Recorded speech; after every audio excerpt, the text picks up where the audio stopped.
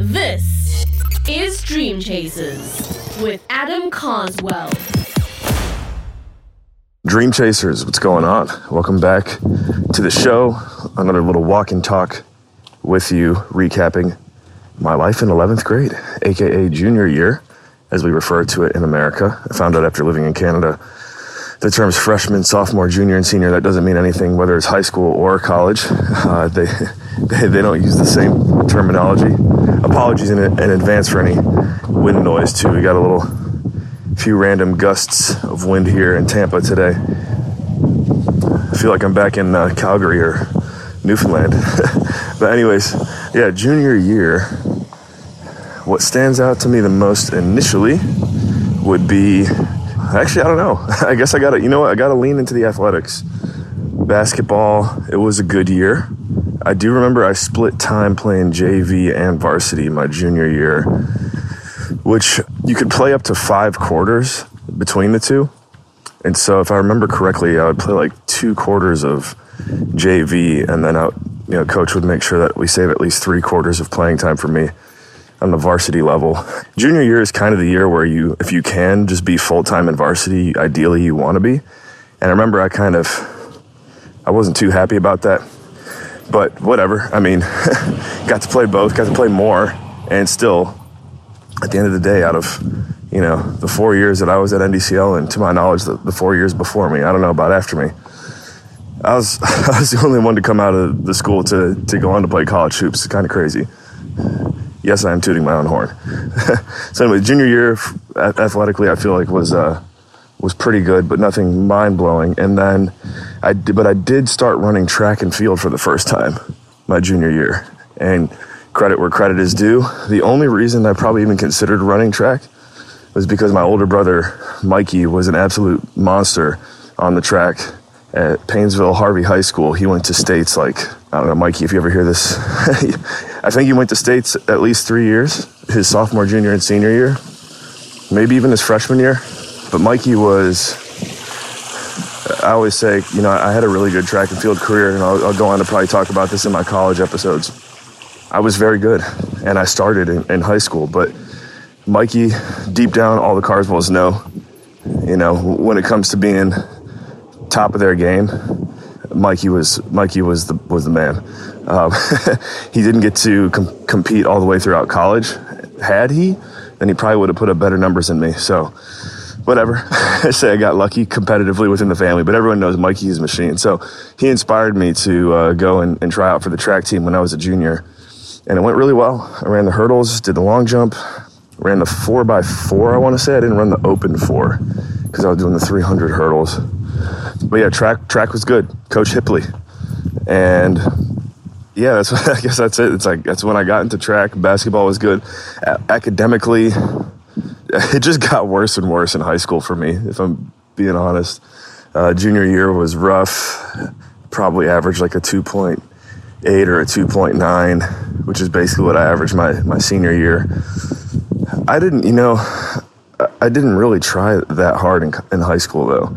And if there is anything that I've learned from being in the world of entrepreneurship and business now, I'm happy that I didn't try too hard, because getting straight A's just means you're the best at memorizing somebody else's answers, in my opinion, right? I'm sure someone could argue that, but it's training everyone to think one way. And maybe the way I was thinking in high school was a bit more not caring and laid back, and some could maybe even argue lazy. But it's not a surprise to me that some of the most successful people when it comes to wealth, entrepreneurship, business, and beyond, they either dropped out of college, they didn't get the best grades in college. It's funny because when you're in that environment, everyone's like programming you to think that you're going to be the most successful person ever if you get straight A's. And in my book, that means you're just going to be the most successful robot ever, from what I've seen. Doctors, attorneys, engineers, I guess you're kind of forced to have to go the way the matrix forces you to go.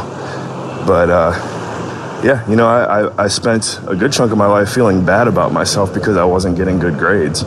And I'm just happy to say now, at the ripe age of 32, I'm happy that I I did have moments of getting straight A's. Not that, like, even when I went to grad school, which is something I wouldn't advise people to do. I got good grades in grad school, but I don't know. There's moments in my life where I beat myself up for not having good grades, and I wish I could go back and tell my younger self, dude, this junk doesn't matter. Just learn how to talk to people. That's it, right?